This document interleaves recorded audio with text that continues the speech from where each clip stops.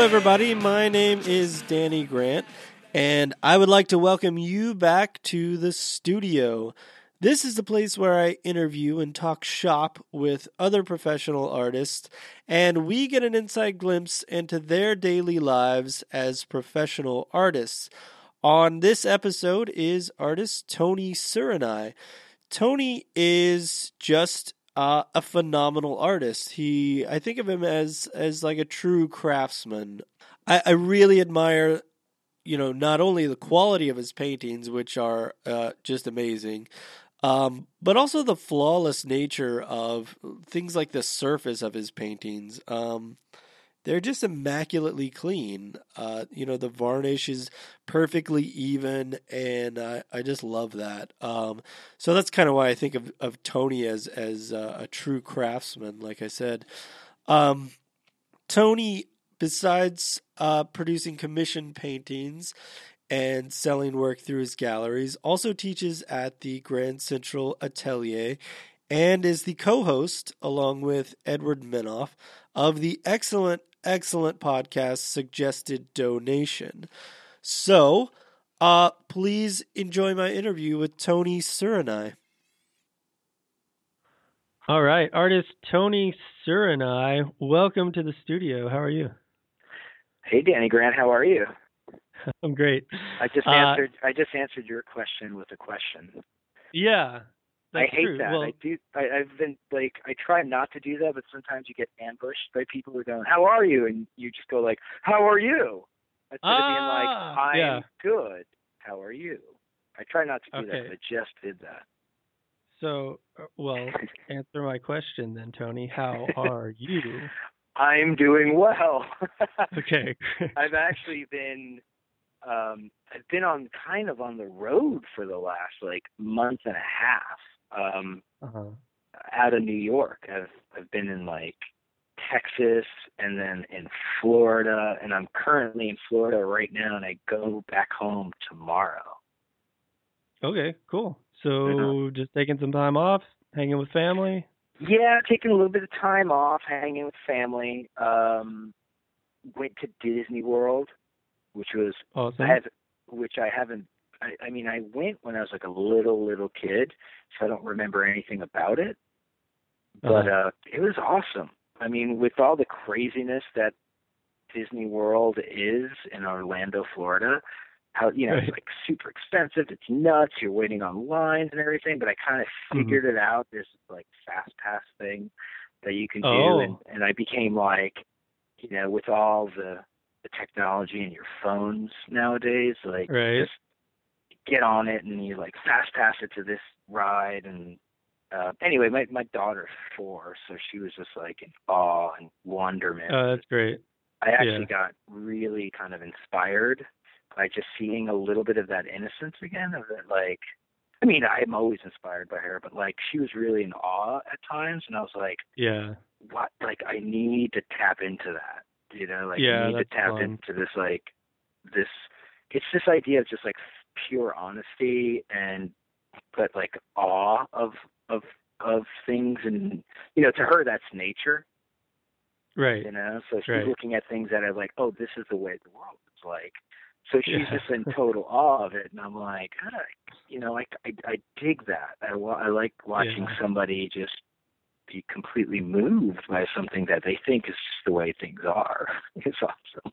Right, and she's getting to experience Disney at 4, so she's right in the middle of all that. Yeah, of, really loving all of those characters and. Yeah, and I think that only in the next, I think you have a few more years of her. Of just really looking at it with delight. So it's weird that I'm bringing it up just because that's the most recent thing, and I kind of was inspired by it. Just what if that ends up doing anything or ends up in a painting? It might not be this obvious, that's inspired by he and his daughter going to Disney. It would just be I had this idea, but in the last, I had a show that opened up in November in New York at Joshua Liner Gallery in New York City, and that's that takes so much of your time, Right. doing a solo show. So it was a break from that, but I ended up doing some painting while I was in Texas and doing like a little bit of sketching and stuff while I was in Florida, and doing some like trying to get your ideas ready for some new paintings and just new ideas of not only painting wise but kind of how to organize your life. Yeah, sure. Yeah, I mean, you definitely need that time off to just clear your mind, and um, especially I would assume after you've spent so much time just Yeah. purely painting for a show. So, well, how long did you paint for that show? That show, I definitely had to squeeze in more in a smaller amount of time than I wanted to, only because of just circumstances. Yeah. When I when I did agree to do the show, it's one of those things where you go, yeah, I'll do it, but then you're in the middle of doing a bunch of work that I had to finish, and you know this, everything takes longer than you think it's going to take, no matter what, Right. in our world. So it's like, oh, but these are commissions, and I need to finish them right. That's the whole reason why we might be different than a lot of other sort of genres of art, is that like we just take that much longer, or I mean, I don't know, that might not be fair to say, but like it is very common for all of us to really spend a long amount of time and a lot of effort into things to make them look the way we're trying to make them look. So, that's and stuff especially especially commissions, because that it's going to a home. Right. And if anything, like commissions are great because you know where it's going. It's sort of spoken for. So then it's kind of there for you to say, well, okay, cool. Like it's paid for in so many ways, or spoken for, like I was saying. So I might as well try to make it look like the best I can. So you're almost being paid to make it look the best you possibly can. It's psychological. So, yeah, definitely. It makes a huge difference to know that like this is going to be in a house, or this someone is buying this, rather than I'm sending this to the gallery and hey, crossing hopefully my fingers. Yeah. No, it becomes so impersonal. Yeah, I love the idea. I think it was Jacob Collins, who we were talking about, like, this is years and years and years ago. We were talking about making paintings, and he was just like, just try to make your paintings just undeniably like somebody needs to own it. And I'm like, yeah, that's all it takes. It's just to make it so good that like it's a great idea, but it's like it's harder to do than just to say it. I guess that's the thing you need to think about when you're studying. But yeah, exactly. It's a great. It really is. It's a nice. I actually think when we were talking about it, we all meant it, but in hindsight, you're also like, that's a great tool for teaching. Right. You're like, just make it so good that it's undeniable that somebody wants. Again, easier said than done, but I still like the idea. I still try to like pop it into my head when I'm working on paintings. Right. Well, so you did the show. Yeah. And I had heard that was your first solo show. Is that true? No. It was the first solo show I did at that space. Oh, at that gallery. Okay. Yeah. I'm sorry. And I also think I didn't answer. Like I probably worked a little over a year on it, and that's not a lot of time for me. So I was definitely double dutying like it every day until like the wee hours for a little over a year. But I produced, I don't know, 18 or 19 paintings for it. Not all of them were in the show, because some of them just they sold really early on, so it was harder to get them back for the show. But it was also limited space. Like I didn't want to crowd anything. I like the idea of having each piece have its kind of its breath and its spacing, So when we started kind of plotting out where everything was going to go, we were just like, well, these will be more comfortable if we didn't I didn't want to do any like salon style stuff or anything like that. Right. So I tried to give everything breath. But that said, that probably worked a little over a year. And it's difficult. It's one of those things where you're just eye on the prize, like you gotta finish it at deadlines. And I say this. So you said, sorry. Go ahead. No, go ahead. You said a couple sold before the show opened. So as you're finishing the paintings, are you going ahead and sending them to the gallery, or? Yeah, I trickle them in as they as they finish. Sometimes I sit on them for a little bit longer for technical reasons. There are times when I finish it and I'm like, I'm just gonna let that sit there for a while, and I'll let it sit. And every once in a while, I'll go back in and change a couple of things, or modify something, or even do things like, we don't get to do a lot of this when we have shows, is have enough time to varnish it properly. Right. We're always like rushing. So, with this show, I was like, all right, this is done. I'm going to let this dry really properly, and then I'm going to varnish it really properly, and then have it all so there's no rushing. I've always been kind of technically interested in the the way paintings are created and the way they are sort of on a chemical level. With oil paintings, you never really have enough time to do what you want to do, because it's the drying process. I mean, there's ways around things. Whether you're putting dryers in your medium or any of that, but a lot of times you just got to let it, dry properly. Like nature will dry it. And sometimes when it seems like it's dry, it's not chemically dry. So there are these, I mean, technically, when I've spoken to, people who are in the business of, conservation and all that, they're like, technically painting so actually dry for years. I'm like, I know, but we're not working on. We ain't got that kind of time, man. Yeah, we're not working on that timeline. Yeah. What is the the proper? And they're like, well, 6 months to dry, and depending on how thick you paint and what kind of paint you use. And I always try to remember these things, and I try to share the information with my students, friends, and vice versa. They share a lot of our colleagues share. I think we share a lot of information actually on the technical level. Which is always good. Yeah. That's that kind of. Well, so let me ask thing. you something. Mm-hmm. Can I ask you something technical about that then?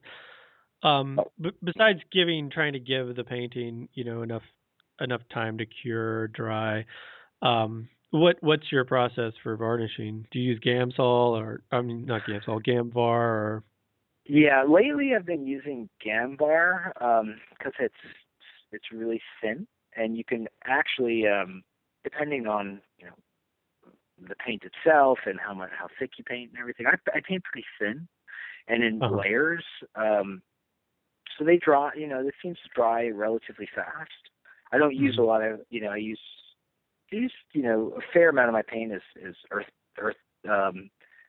tones that tend to dry faster, and I'll use lead white in my paint, so that tends to dry faster too. So yeah, for varnishing, I've been using Gamvar, but I'll do a couple of thin layers of it, and on the last layer, I might mix in a little bit of beeswax into my varnish, just to give it a little bit of a satiny feeling, because sometimes varnishes get a little too glossy for me. Right. But I've talked to some people who that's their profession, is varnishing and all that, and there's so many different ways to varnish, and they were giving me all these different ways to varnish with all these different chemicals, technique, whether it's spraying it on, brushing it on, and they have all these different categories of what would be considered varnishes and what would be sound and maybe not so sound, and there always seems to be a pro and a con to everyone. there's never one that's just like, there's only good things about this. There's always like, this is great, but this might happen, or this will happen. So it's always like, you just kind of got to look at it, do your research, and say, okay, this con isn't all that big deal to me. I'll take the pros over this con. So there's a lot of research. I'm still researching, what would be best for me. And I think a lot of, good thing about our kind of community of painters, and what I was saying before about that sharing of information, it seems like there isn't anybody I've run into who's like, oh no, this is the only way to do it. And, as far as like materials and stuff like that, there's always somebody who's like trying to, make the better process or the better support, or like grind better paint, or buy, whether it's buy paint or grind it or find a better version, which I think is great, because it always keeps it kind of moving forward as far as, the bar is always trying to get raised a little higher. And I think with even technically, just like, when you look around, like people are getting so good. So everybody's getting really good. So it's like, oh, everybody has to kind of get better, to sort of keep up with all these definitely. Like, youngins getting like super good, because of the availability of information out there. Well, and there's so many people who now have kind of come up through the system, and you mean like the Atelier system more? Through school. Through the Atelier system, and now are going on and teaching. So there's just so much more. It feels like it's just exploding, like just the amount of that kind of training, that kind of education going on now. Do you see any maybe any negatives coming from too much of that? I guess no. I mean, if anything, I guess there's possibly maybe we all kind of went through the Jacob Collins thing, with him sort of leading, being the master there that everyone sort of looks to. And I guess the thing that could happen is you get these kind of outposts where the person leading the program is not going to be a Jacob Collins caliber. So maybe it gets watered down a little bit. Yeah, I was going to say, do you think it would get, do you think the oversaturation of the scene or the genre or something could be a negative thing, or is it always going to just be positive because, like, the cream rises to the top type of thing? Right. I think it's overall going to be a positive thing, because even the, like, the not as good as Jacob Collins painters are going to be way better than what's going on at, your local university or something. Oh yeah. So, I mean, I hear from, in of course it's only a tiny slice of, of people I would talk to, but I would hear from people who are studying at, I'm doing the quote signs, like art schools, or university art schools, and they tell me about like what they're studying or what they're told to do, and I'm like, what? They're having you do what? And I'm not like some completely out of it person. Like, I went to art school, and I did the whole. I mean, it was in the '90s, but it seems like it's changed a lot, even from You think gotten worse? Or? Oh yeah. I mean, and I'm sure in other aspects of the arts, like the computer arts and all that stuff, it's gotten way better because the how advanced everything is. Yeah, I think that's a bright spot. All of the digital training, and some of those artists are really talented. Pretty incredible, some of it. But like in some other aspects, I'm like, that's pretty that's pretty nuts that they, you know, like even to the point of, I remember talking to one a student that took one of my workshops, and he's like, yeah, we're not even taught to draw. I'm like, well, what program are you in? He's like, fine art. I'm like, okay. Yeah, okay then, maybe that's the place you want to be.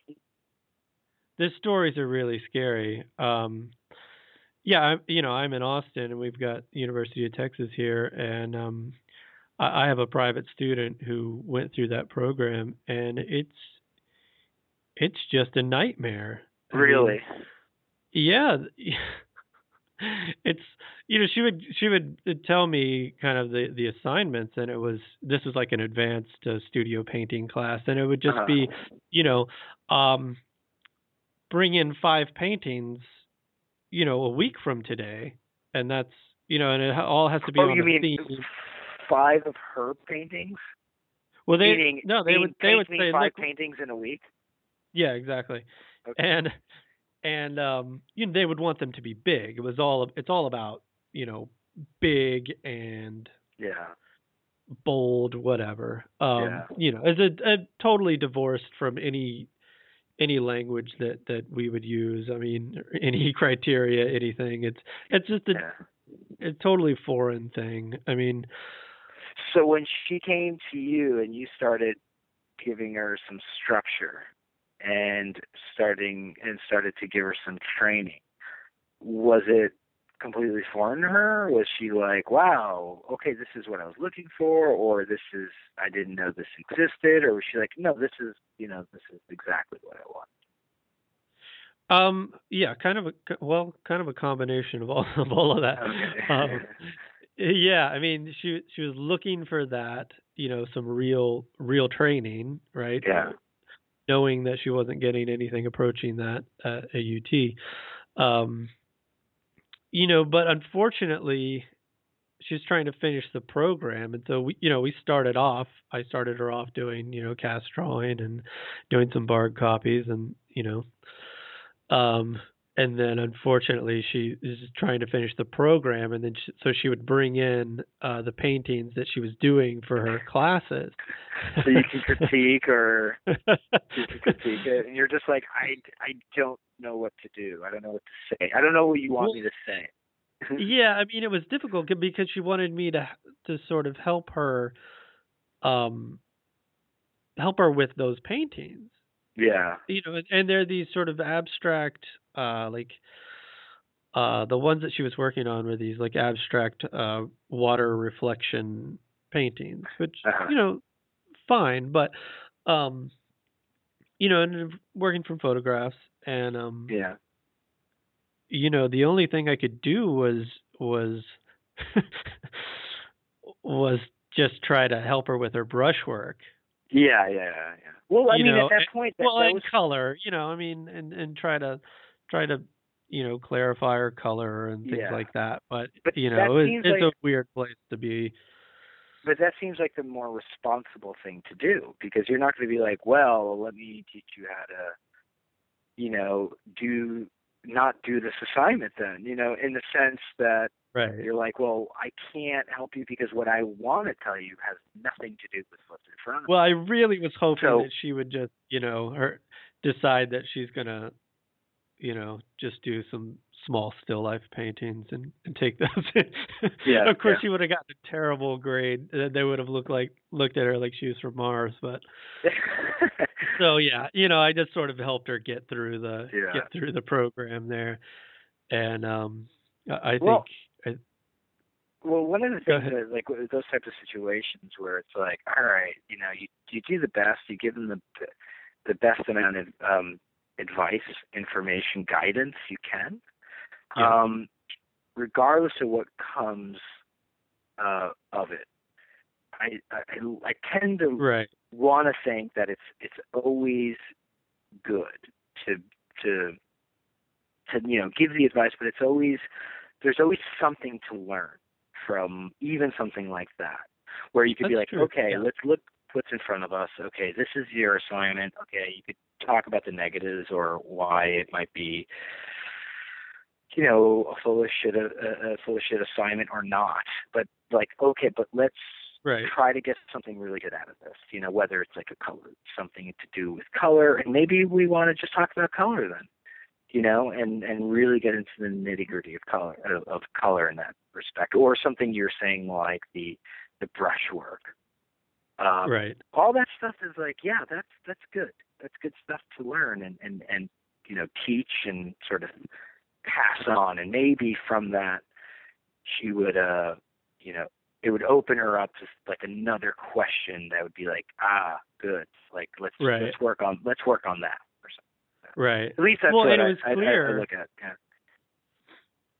Yeah. It was clear that they'd never talked about even any of those things, Really, even just a pure application of paint to canvas, and in a major sad. university. Well, yeah, and one of the universities that if you open up a catalog, and you're looking for top art programs, it's probably going to be in the top 20. Really? Wow. Yeah. Wow. It's sad. It's a shame. They should be ashamed of themselves. That's just irresponsible on. I know. On their, it really is. On the educational system. I think I forgot who I was talking to somebody about this, and I don't know if it's true or not. It could be completely false, but this ongoing trend across the United States of the arts. And it's true because I've seen too many reports of this. But this ongoing trend across the United States of taking out the arts and in public school and even in like kind of public thinking, the idea of like, well, if you're going to take something out of the budget, take it out of the public arts. I mean, take out the art program. And not just like drawing and painting, but like music and literature and anything in the arts. They're like, well, that's the one to go first. That's the one to get sort of cut. It's so scary too, because that's where our culture is. Like, you can look at any culture and look at the art, and you're going to see what's really going on. Yeah. Absolutely. And you get like a little cross section, or just a little, a little honest view of like what it's like on, whether it's the street level or just what's going on in that current society. Like the arts are unbelievably important. And now that I have a daughter, a kid, I'm really concerned with the arts because, I don't care if she doesn't want to be a painter or any of that. That's fine. But it has been proven scientifically that children who are exposed to the arts, drawing, painting, music, all dance, everything, they're smarter. They're smarter children. And, we need smarter children, to move the society forward. The arts should be, front and center, for the kid, for not only like young kids, but like for young adults into adult life. And I don't mean it as a profession, but just to be in the zeitgeist of like what we're doing. It should always be there. I think there's the woman I met, and I was in Dallas, and I told you I was in Texas. I was in Dallas, and I met a woman, and she was saying, and I don't know if this is true, so I might be totally talking trash right now, but she was saying like for the public arts in Dallas, that they were being, the money for the budget that would normally go to the arts was going towards the bonds that went to the like the big what is it called? The big I don't know why my brain's not working right now, but like this giant new building where they have like conventions. That's it, like a giant convention. Oh, convention center. Yeah, like they built this giant convention center, and all the money that would normally go towards like the public arts and education was going towards paying off the bonds for this convention center. And I'm like, really? That's the thing? You're like, well, that the arts are, those are, you could take those out. Nobody cares about those. Like, they should, those are covenant. They should be nurtured and, put forward. And not because I'm an artist, because I see the benefit that it has, to the individual all the way up to like society. Like, it's important that we're always supporting the arts in all the arts. That's it. Anyway.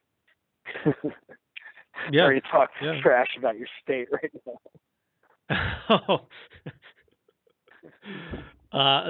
There's plenty to say about that. Believe me, there's plenty. I'm sure there's plenty bad going on in New York and in the other states. When it comes to budgets and politics. Right.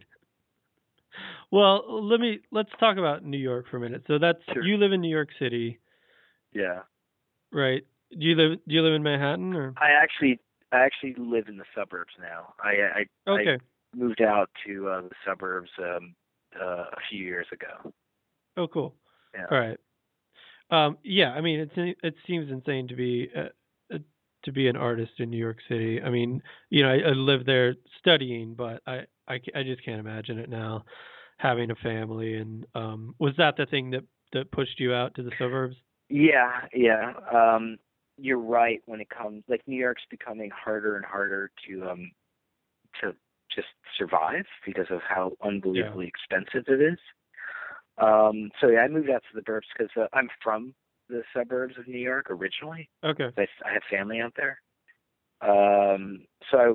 When it was time to, like, oh, okay, you're gonna have a kid. So I don't know if I want to raise it in New York City. I just can't imagine. I remember all those poor moms just pulling those strollers up all of those stairs and the subways, and like, I don't know how many women I helped carry their stroller up those steps. I mean, I would like to, only because of the unbelievable amount of, kind of rich. I mean, just generally, like, the just everything in New York, it's at your fingertips. It would be amazing to be able to do that, to raise a kid there, because of like all the history and just the culture. This culture that I like.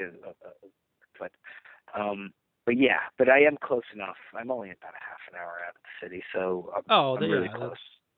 45 minutes out of the city, so I can be in the city pretty fast.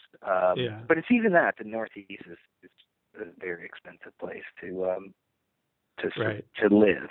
So doing what we do, it's just you got to work a little bit harder to pay those bills. Yeah, for sure. Yeah. So what? How many different? The thing that I come across when I'm talking to my artist friends is that we're all sort of like hustling, and we have income coming from several different places, and it's not a lot from each place, but you have to sort of just cobble together this where you're getting your income from. Yeah. So what are the different, like, so you had the show at Joshua Liner. Do you continually kind of give them paintings? Are you continually selling through there, or is it a little bit of that? Is it commissions, teaching?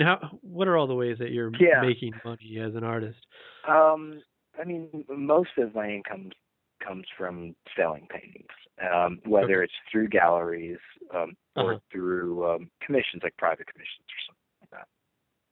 Obviously, when you sell through the galleries, the gallery takes their cut.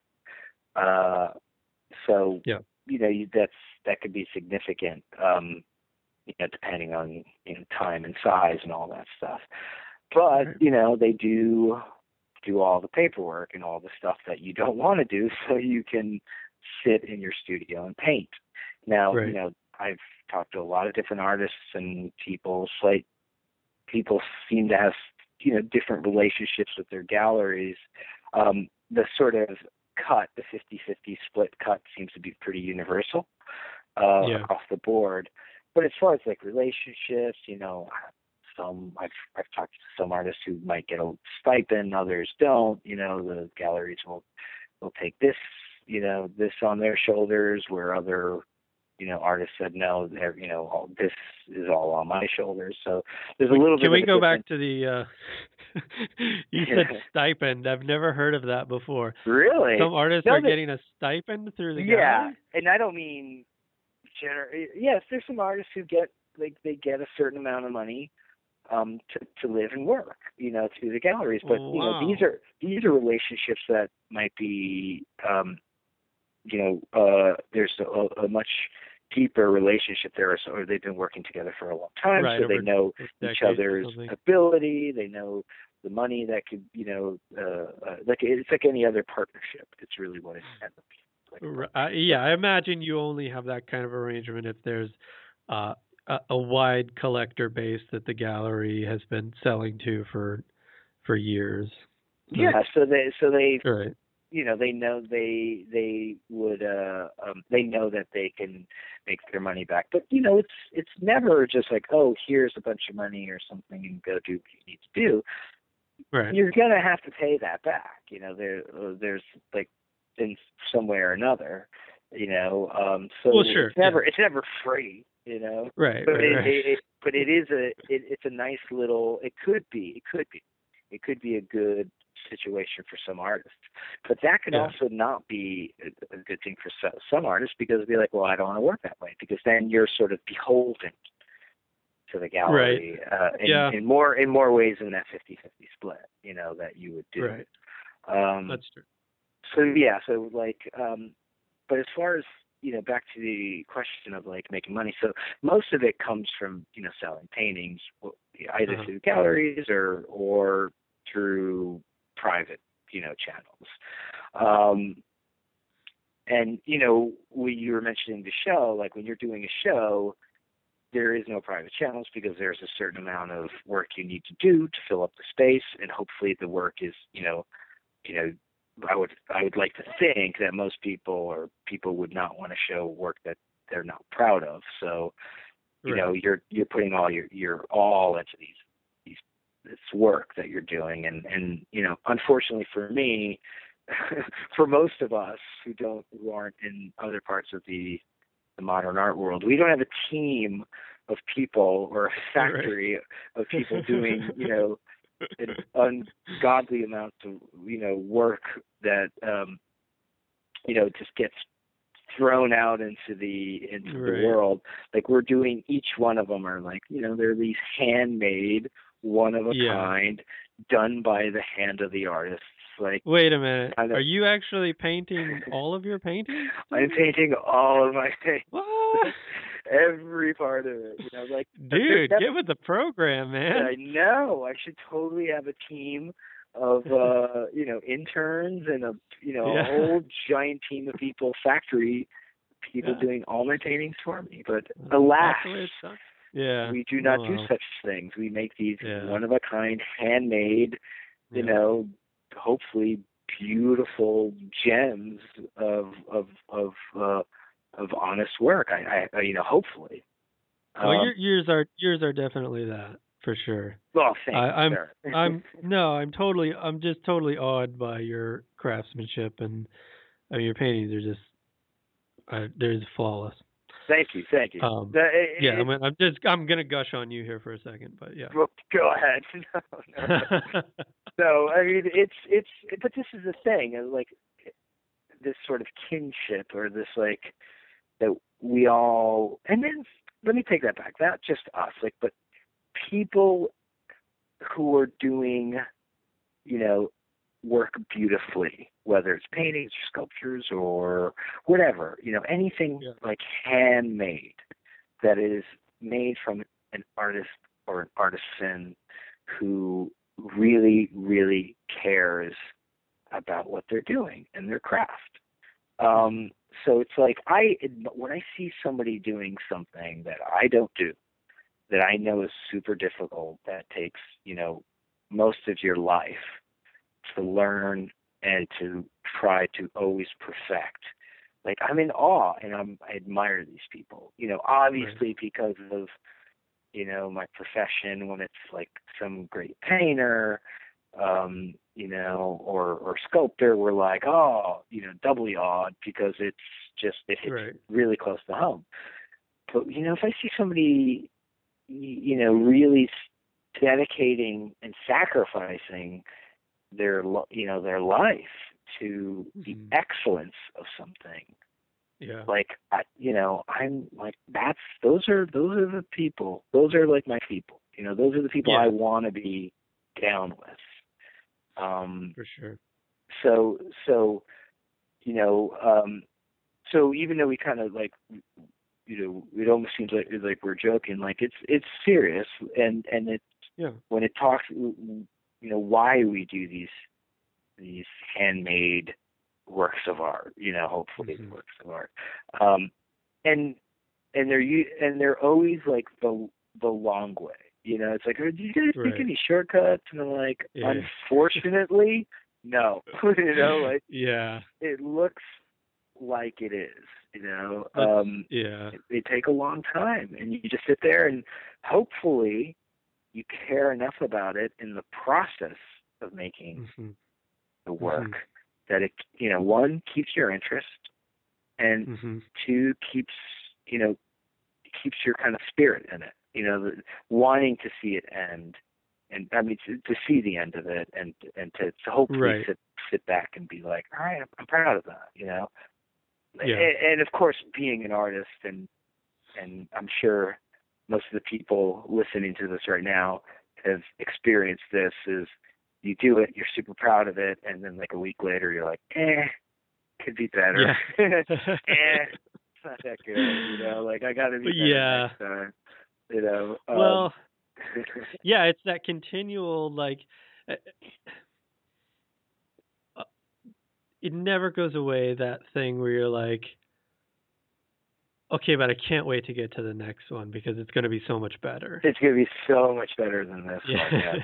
The good thing is, and tell me if you've experienced this, you've done that's cool painting, awesome, and then you're like, I'm over it, or it's good, but I'm kind of moved on, and then you look back years later and you're like, that's pretty cool painting, like, you almost see it with fresh eyes, and that's nice. Seems, and you look at it like it seems like somebody else's work, because there's been enough distance between you and this like personal, like this super, because I guess like when you do paintings, they are super personal, whether and I don't necessarily mean like, well, the subject matter is talking about some like struggle you had in your life, and yes, those are great, and sure, but I mean like you intimately spent, possibly weeks to months on something, you and this thing together, painting, never knowing if it was just going to fall apart, if it was going to succeed, and then you let it go. And then you look at it years later, almost like, there's familiarity to it, but you're it's like seeing a long lost friend, like, somebody that you just like shared so much with. Yes, but it seems foreign at times. You're like, I didn't do that, and wow, that's really cool. Right. I've definitely had some of those where I was looking at something, knowing, like, hey, but like looking at it kind of with fresh eyes and sort of going like, oh, I did that. Yeah. Because you almost don't remember doing it. Yeah. Have you had the experience of, like, I have a painting that I did like during my last year studying in New York, and like the painting overall not great, but there are parts of it, and actually I probably did this painting with you instructing me. Actually, I know I did, but there are parts of this painting that I look at and I'm like, I'm not that good anymore. Like, but I think what it was is just like during that time, I was just, when you're just in school studying. That's Yeah. just the whole focus. And so, I remember I would come in on a Saturday or something and spend 4 hours on 2 square inches. Yeah, And yeah, yeah. it would just be that thing where I would just go in there and decide, okay, I'm painting this little piece today, and not leave until that little piece was as incredible as it could be, and that was Yeah. it. It's And I feel like I don't I don't know. I feel like I don't have the luxury or the time yeah. or whatever to do that anymore, and I don't know. No, it's one of those things. And it's funny they say, because I was going to say, like, you what I tell my students, like my students, is this time that you're spending in here, at the Grand Central. I should probably plug Grand Central Yeah, Atelier, sure. New York. We're where I talking teach. around it. Yeah. But I'm like, this time that you have right now, and like, this was told to me also, and I was like, whatever. Yeah. But like, it's so precious, because you're never gonna have this time again to be the luxury of sitting there and just focusing on this one thing, and one thing meaning studying, doing the best type of work you can, because when you're, again, I'm doing the air quotes, the real world of, like, it gets harder and harder to do that. Now, some people might be fortunate enough that they've either figured out a way, or have the means or something to be able to do nothing but focus and not have a care in the world. But, most times life doesn't work like that. Like, there's always something, and obviously there would be something when you're studying, but like, there's this specialness of just, I'm here for this purpose. I'm not here to try to make paintings to sell. I'm not here to try to even be this, like, brilliant artist. I'm here to study and learn. And sometimes when you have that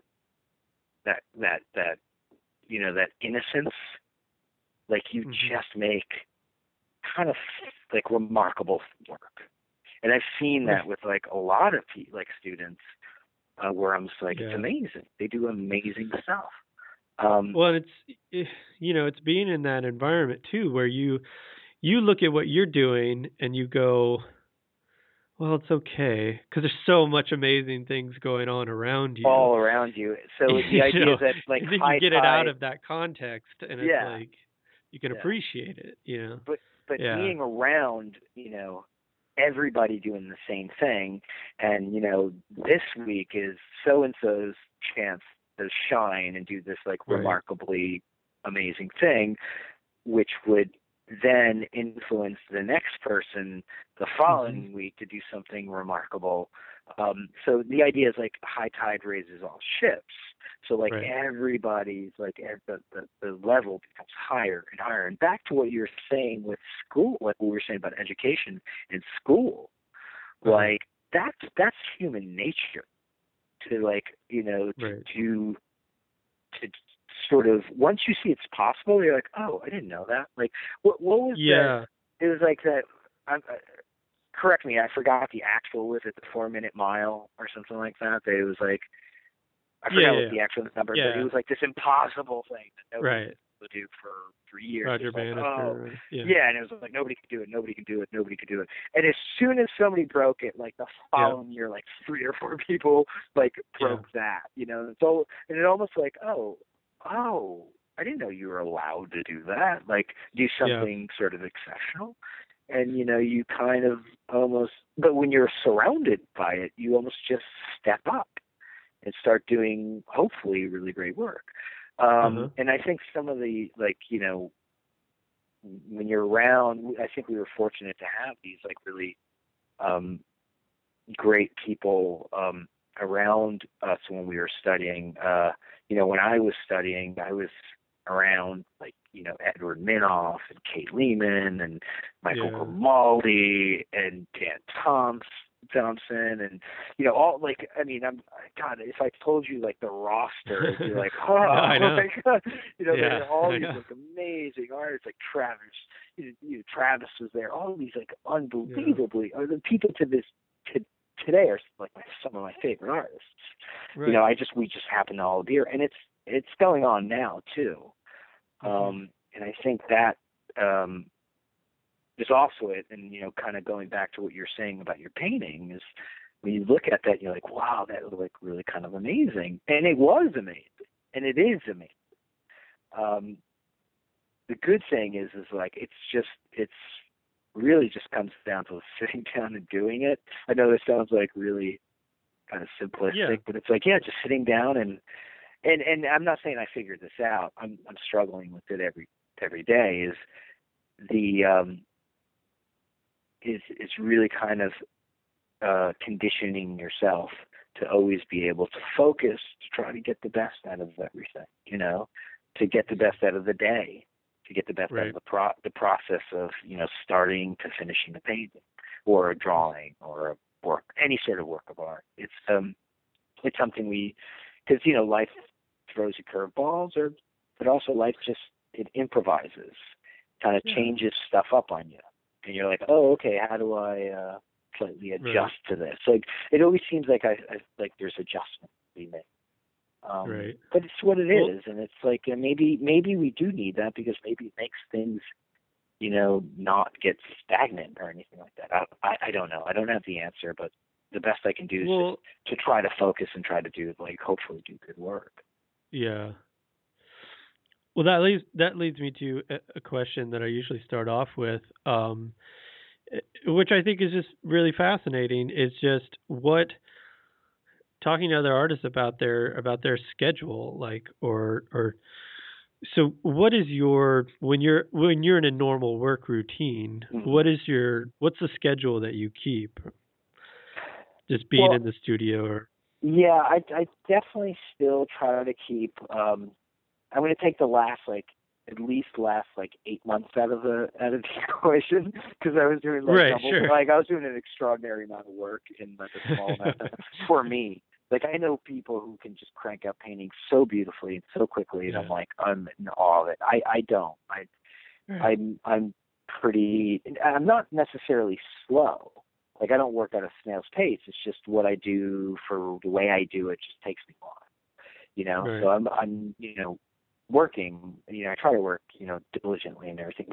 But normally it would just be like any other, like, try to get into the studio by 8:30, 9 o'clock at the latest. Depending on the scheduling of, like, uh, my daughter is like, is there somebody picking her up, or am I going to pick her up, or something like that. Um, Right. but I try to be in there until like at least 7, and then like come home, and then, so my studio's separate from my house. Okay. So I think Is one of my is goals. it Go ahead. is your studio sorry, is your studio in the city or you rent a No, space just like in your hometown or no, it's a town away. But now it's okay. actually a couple of towns away, because we're my wife and I are in the middle of we're kind of in between places right now. Okay. We're looking to buy it. Like, I think my goal, my maybe my new dream. I always like having a separate studio. I always had a separate studio from my home. But Uh-huh. I think now I'm like, you know what? I think I might want to try to combine it. I Yeah. always liked the idea of going to a studio, because Uh-huh. it's that whole thing of, like, leave the house, you go Right. there You're and you going to work. concentrate. You're going to Yeah. work. The idea Yeah. is that you go there to work and not to screw around and all that stuff. Right. I've never necessarily had a studio in the same place I lived, so I didn't know what Uh-huh. it's like. I know it takes an extraordinary amount of, like, discipline, or to learn, Yeah. like, sort of acclimating yourself to being disciplined, to being able to, like, walk over a room or two and start working, and not be like, I think I'm going to go wash the dishes, or I'm going to go, like, Yeah, it's make hard. lunch Yeah, and for hang sure. out and watch TV. Yeah. So I always had that, but I think what I want to do is, get a house where I have a little bit of land where I want to build a separate studio from it, so I can still physically maybe leave the house, but I just might walk 10 feet or get into a new place. And I think the idea is that being able to get up, do the work, still have a family life, and then like when other people go to sleep, I'm like back into the studio, because it seems that like most of us do that, like where we're doing a certain amount of work during the day, and then at the end of the day there's a certain amount of like life that you need to do. But at the end of that, like I'd rather just go back into the studio, like it's working. So last year I was doing a lot of that, mostly just going back into the studio or just like staying there till really late. But generally it's something that I think I want to really kind of schedule myself around, because I think it's necessary for what we do. We're generally like, and I think the consensus is really like if it was up to us, we'd be in the studio all day and all night. Even if we're not like working on something, or that's where we kind of belong. Like there are times when I didn't have anything to do, and I would just be like, I'm just going to go to the studio, just kind of, I don't know, just go there. You just go to the studio, and you're just kind of like, all right, I'm here. I'm not necessarily working on anything specific, but I'm here because, I need to tidy up a place. Well, there's tons of things to do besides actually working on a painting. I mean, I'm sure everybody does this. I mean, there's a surprisingly lot of things to do besides working on a painting. I spend a ton of time just staring at the painting that's on the easel, and just thinking about what I'm going to do next, or what I need to fix, or Yeah, I think that's actually a healthy thing to do. To a point. But I think, I definitely think that's one of those common things that we all do. We just stare at it and like just in silence. It's almost like if somebody didn't know and they were somebody who was in the room, you'd be like, "Are you okay?" Like, just thinking about it. You're just sitting there for 2 hours. I'm just thinking, man. I'm just thinking. But so as far as like studio time, I mean, I'm in there a lot. Like I said at the beginning of the conversation, I've been kind of on the road, just kind of being a pirate a little bit for like a month and a half, like lately, and it's awesome and fun to kind of almost, because that's a lot of what I used to do when I used to do like, when I was, you probably knew I was like I was a graffiti writer for a long time, kind of traveled around doing a lot of like graffiti all over the world. Fun stuff. I mean, now I'm doing it with like my family and everything, but You're doing graffiti with your family? No, meaning just like traveling around, being kind of like, just kind of, let's just like live, Yeah. That said, there's a certain amount of comfort I feel pretty much daily of being like, I need to be in the studio, and I'm not in the studio right now, and I'm uncomfortable because I'm not in the studio right now. Like it must be really dusty in there right now, and like I need to get back in there to kind of like get the juices flowing, even though, by just being out and about, hopefully I'm being there's sort of inspired to we gotta have that time collecting too, and stuff like that. It's funny though, because do you ever get this when you have like students or people come up to you and be like, so when you work, do you have to be inspired? And I'm like, you have no, like, that is the idea of like going into the studio being inspired, like yes, that's awesome, and it rarely happens. Meaning most of the time is that you have those moments of inspiration that are hopefully going to be good enough to take you through the next couple of months of working. To be like, all right, that's a great idea, I'm inspired. Okay, time to work. Yeah, I need to get a lot of mileage out of this moment. So like when when I talk to other artists or even students, and they're like, do you have to wait for inspiration? And I'm like, no, you work until you work waiting for your inspiration. And as soon as it hits you, you're like, sweet, that's awesome. Okay, back to work, because you just need to work. So generally, so I guess what I'm trying to say is like, you try to be in the studio all the time as much as you possibly can, because that's really where hopefully some really good things happen. What's funny though is that for my podcast, which after you're done listening to Danny's podcast, you roll over to Suggested Donation podcast that I do with the brilliant Edward Minoff and Jay Braun. We just did like Joseph McGurl, who's this like amazing landscape artist. And he's like, yeah, that's my studio. I mean, he obviously has the studio and everything that he takes his work back to. But he's like, yeah, my studio's outside. Just go outside and do these like beautiful plein air paintings. And I think when we were talking to Mark D'Alessio, who's another amazing landscape painter, just being outside painting, that's kind of their thing, and they just go out there and paint, and that's their studio. I'm like, damn, sounds like a good deal. I got to get back into that. Well, so what kind of paintings were you doing when you were in Texas? Were you painting outside or? A little bit, yeah. I did a couple of plein airs. I definitely wanted to get back into some plein air painting. It's something that I admire a lot. I haven't done as much of it as I wanted to, recently. But did a little bit of plein air. Also did one of those things where I was like, I'm trying not to overthink anything, because I wasn't in a studio setting. So you're just like, oh, I'm just in this like house. Oh, look at that little corner. I'm just gonna and there's this sort of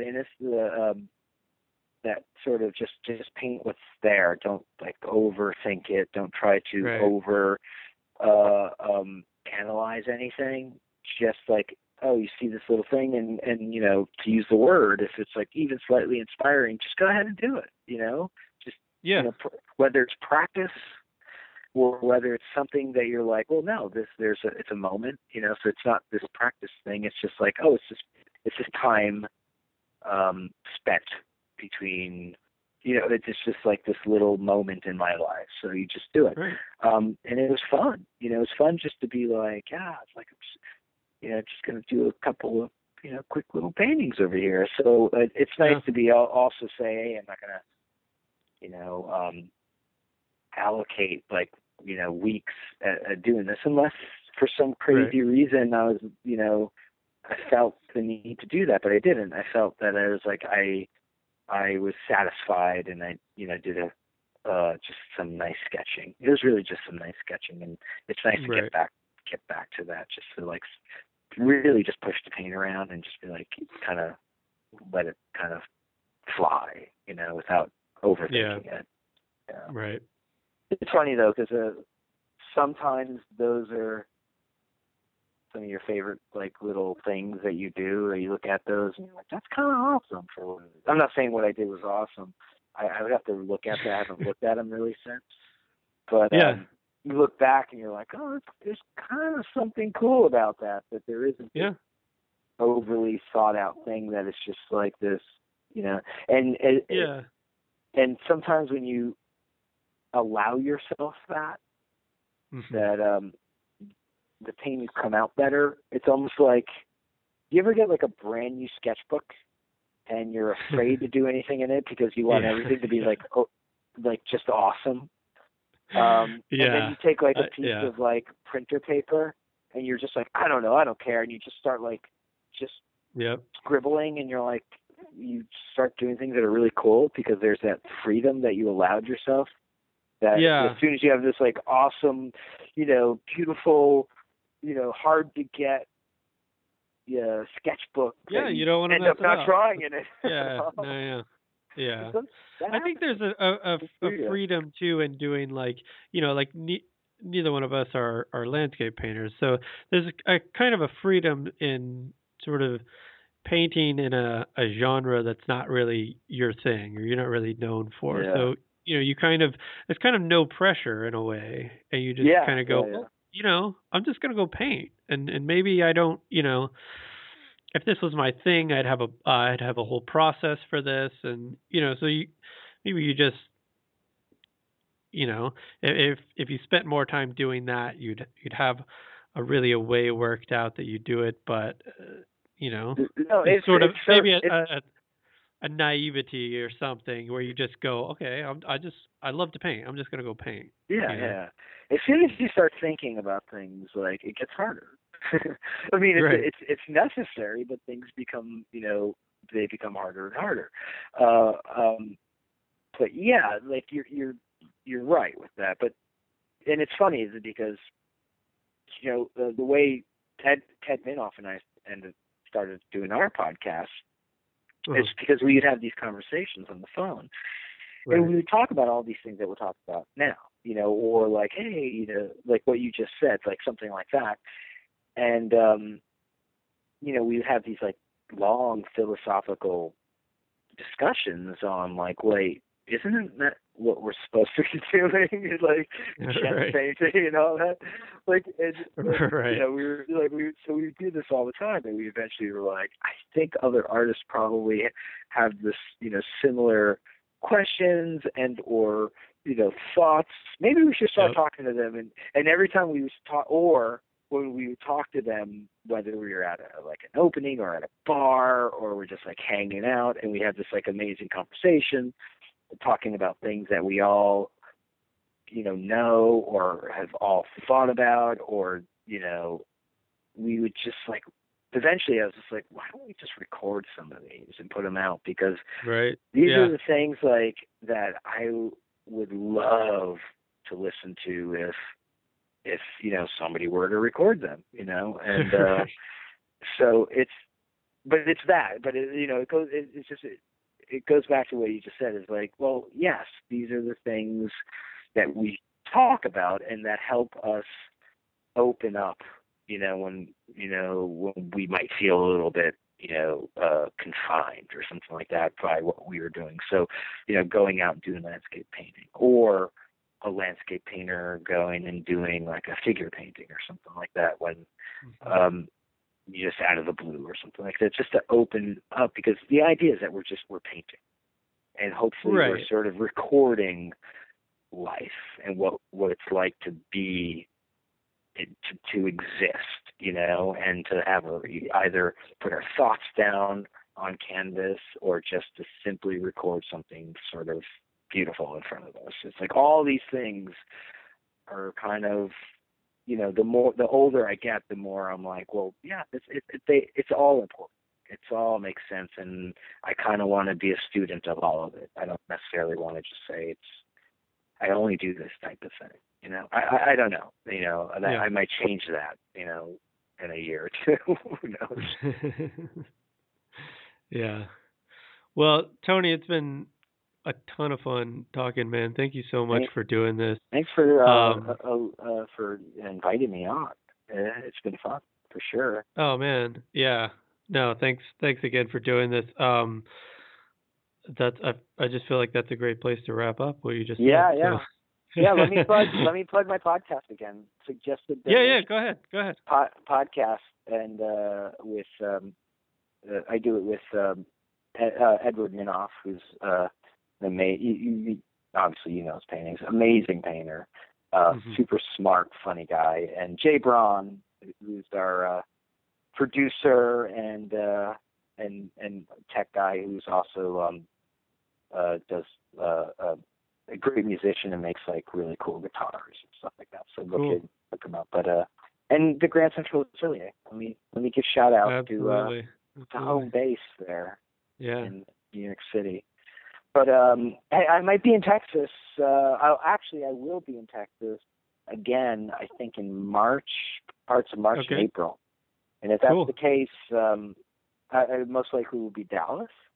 But if that's the case, I'm going to come down to Austin, and we're gonna boogie. We're gonna do some paintings and hang out. Awesome, man. Yeah. Cause a little bit of trouble in totally Tejas. Definitely, man. That'll be a lot of fun. Excellent, Danny. Well, hey, Danny, thanks so much for having me. All right, Tony. Take care, man. Thank you. All right, dude. Bye. See you. Okay, I hope everybody enjoyed that. Thanks again to Tony Curanaj for being a fantastic guest. Be sure to visit Tony's website at tonycuranaj.com. Curanaj is spelled Curanaj. And go listen to his podcast, Suggested Donation, at suggesteddonationpodcast.com. You can also listen to it on iTunes. And before I go, I have an announcement. I will once again be hosting a portrait painting workshop for Scott Waddell here in Austin, Texas, and that will be September 7th through the 11th. You can find all the details about it and register at scottwaddellworkshop.blogspot.com. And if you have any further questions about that, you can email me at dannygrant79@yahoo.com. And also working out a workshop here for Douglas Flint, which will be in July. We are still kind of ironing out the details on that, but it will probably be a workshop on form and color. So stay tuned for that. And as usual, let me hear from you. I'd love to know how you're enjoying the podcast. Again, DannyGrant79@yahoo.com. And if you're listening on iTunes, give me like 11 stars and tell everyone how wonderful the podcast is, okay? Thanks, everybody. I'll see you next time.